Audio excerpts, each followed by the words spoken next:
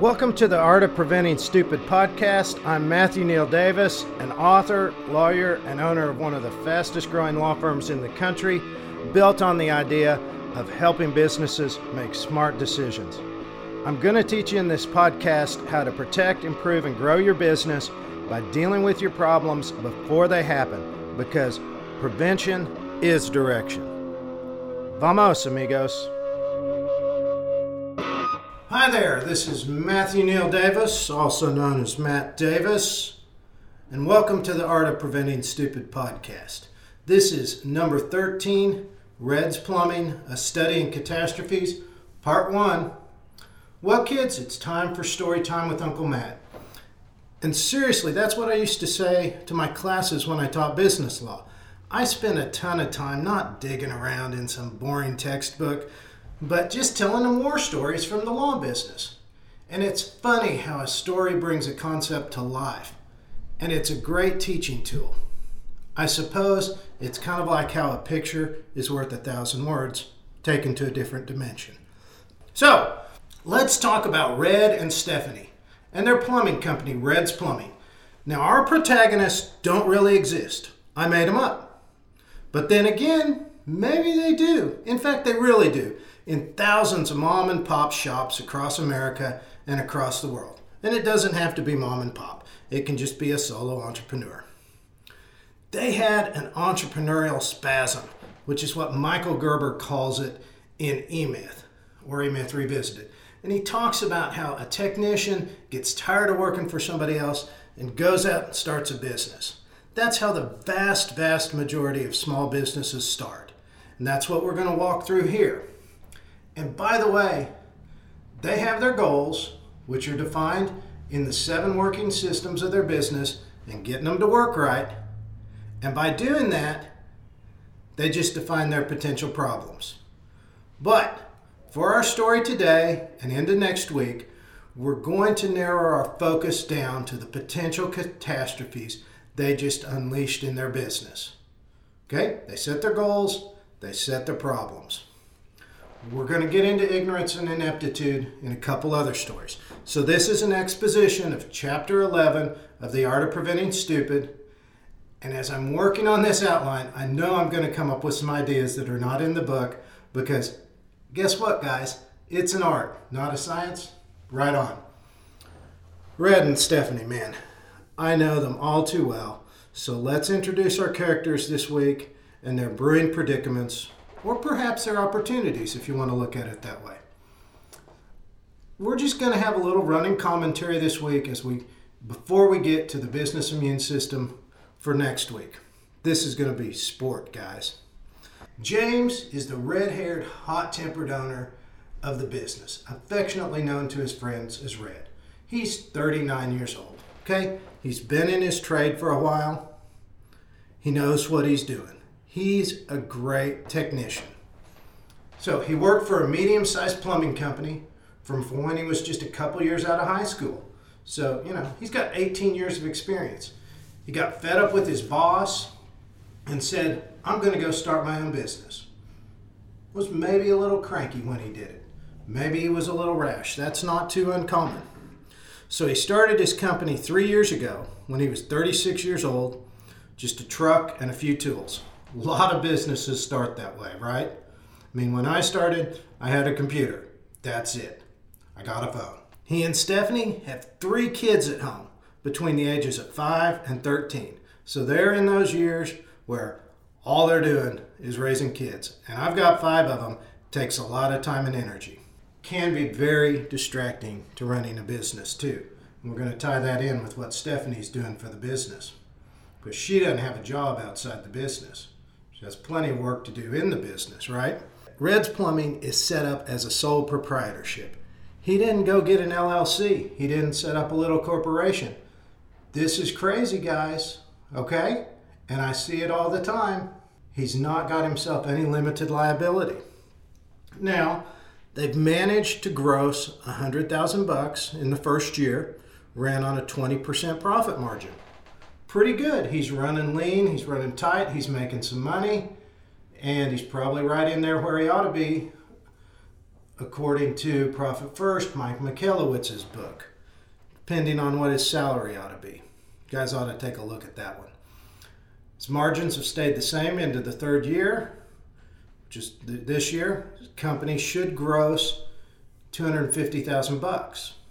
Okay, starting to make a little money. He has one skilled journeyman plumber working for him, an old friend from his old job who he lured away. And then he's got a couple greenhorns, a couple apprentices. Okay, we've got some catastrophes brewing right there in his revenue stream if he doesn't keep another journeyman, right? Okay, so he's building a business. Got to start worrying about personnel. Now, he's still in the trenches doing jobs, so he's really kind of part of the personnel still, which is one reason I was kind of tossing around the idea, well, I'm not sure he's meeting the profit margins we would want him to meet pursuant to Profit First, because he should still be taking a salary. He may or may not be paying himself what he really could make. But he's hopeful because he sees his business growing, right? More than doubled in size, which when you're small is not uncommon. Now, Stephanie, meanwhile, is taking the orders for the shop. They took their garage and they converted part of it into their shop. Very common way of starting out doing business. And not a bad idea, okay? She does the payroll and hand writes the checks.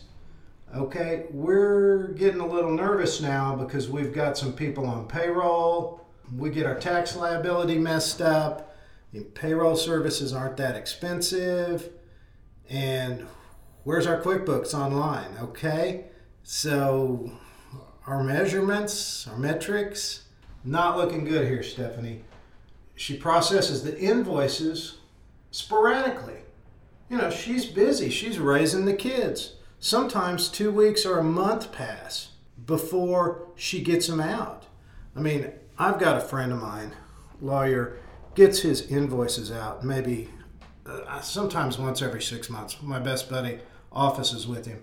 And my friend, well, both of them are my friends, but I've seen stacks of his invoices 6 inches high. It's like, good gracious, how? Come on. Your cash flow is just getting ready to become a disaster. Your cash conversion cycle is just horrible. They haven't done any written policies or procedures, how to run the office or how to do the AOPS. And there's no employee handbook. We've got a whole host of potential problems brewing in that, but Red and Stephanie are new to the game. They haven't thought through this. It's still a small company. And they haven't systematized it out. And at some point, they're going to hit a wall. They're going to really have some problems if they don't start getting ahead of this. Now, the service market, medium-sized city, 250,000 people, moderate growth, and the economy is stable. Think Cedar Rapids, Iowa, guys. Red's has a rudimentary website that a friend of theirs set up a year ago. Okay, just basic. But if Red decides to go into retail plumbing, meaning service calls for people, that website can be really valuable to him. And he has no search engine optimization, no reputation management. They rely mostly on word of mouth for their business, including jobs that Red's friends in the construction trades get for him. Nobody's monitoring their reviews, their recommendations, but they're generally positive. They're doing a good job. They take care of people. Red gets their insurance from an independent agent that's the husband of one of Stephanie's best friends from childhood. They've got $1 million commercial general liability and workers' comp. Now, he did get smart and he did get a little term life policy. It has 18 years left on it. They want the kids to go to college. It seems like the best way for them to have a good life. They can't really tell you why. It just seems like the right thing to do. That's what they want their kids to do. They have not planned for how large they want their company to be or any of their retirement needs. And also, they haven't figured out whether they want to do service calls or if they want to go get into plumbing construction. And those are completely different games. And I've seen people where they try to do both, and it can be very, very difficult. And it also makes their marketing really unclear and difficult. Okay, so let's just talk about how I graded them. Management, I gave them a C. Personnel, I gave them a C. Production, B. Plant, B. Measurements, C. Marketing, F. Sales, F. That's their grades using the Catastrophes column of the Business Immune System report. Okay, so there's the cliffhanger. Why did Davis give them these grades? Well, you're just going to have to wait to find out. Let's roll our eyes over the drama there, guys. Seriously, if you can't wait, The Art of Preventing Stupid, it's available on sale over at Amazon.com. And this is all in Chapter 11 of the book. Check out the website over at theartofpreventingstupid.com. For now, Davis out, but we'll be back next week to talk about why Reds got the grades they did and what catastrophes we can pick out of the mix of facts that we just put on the table. Bye-bye.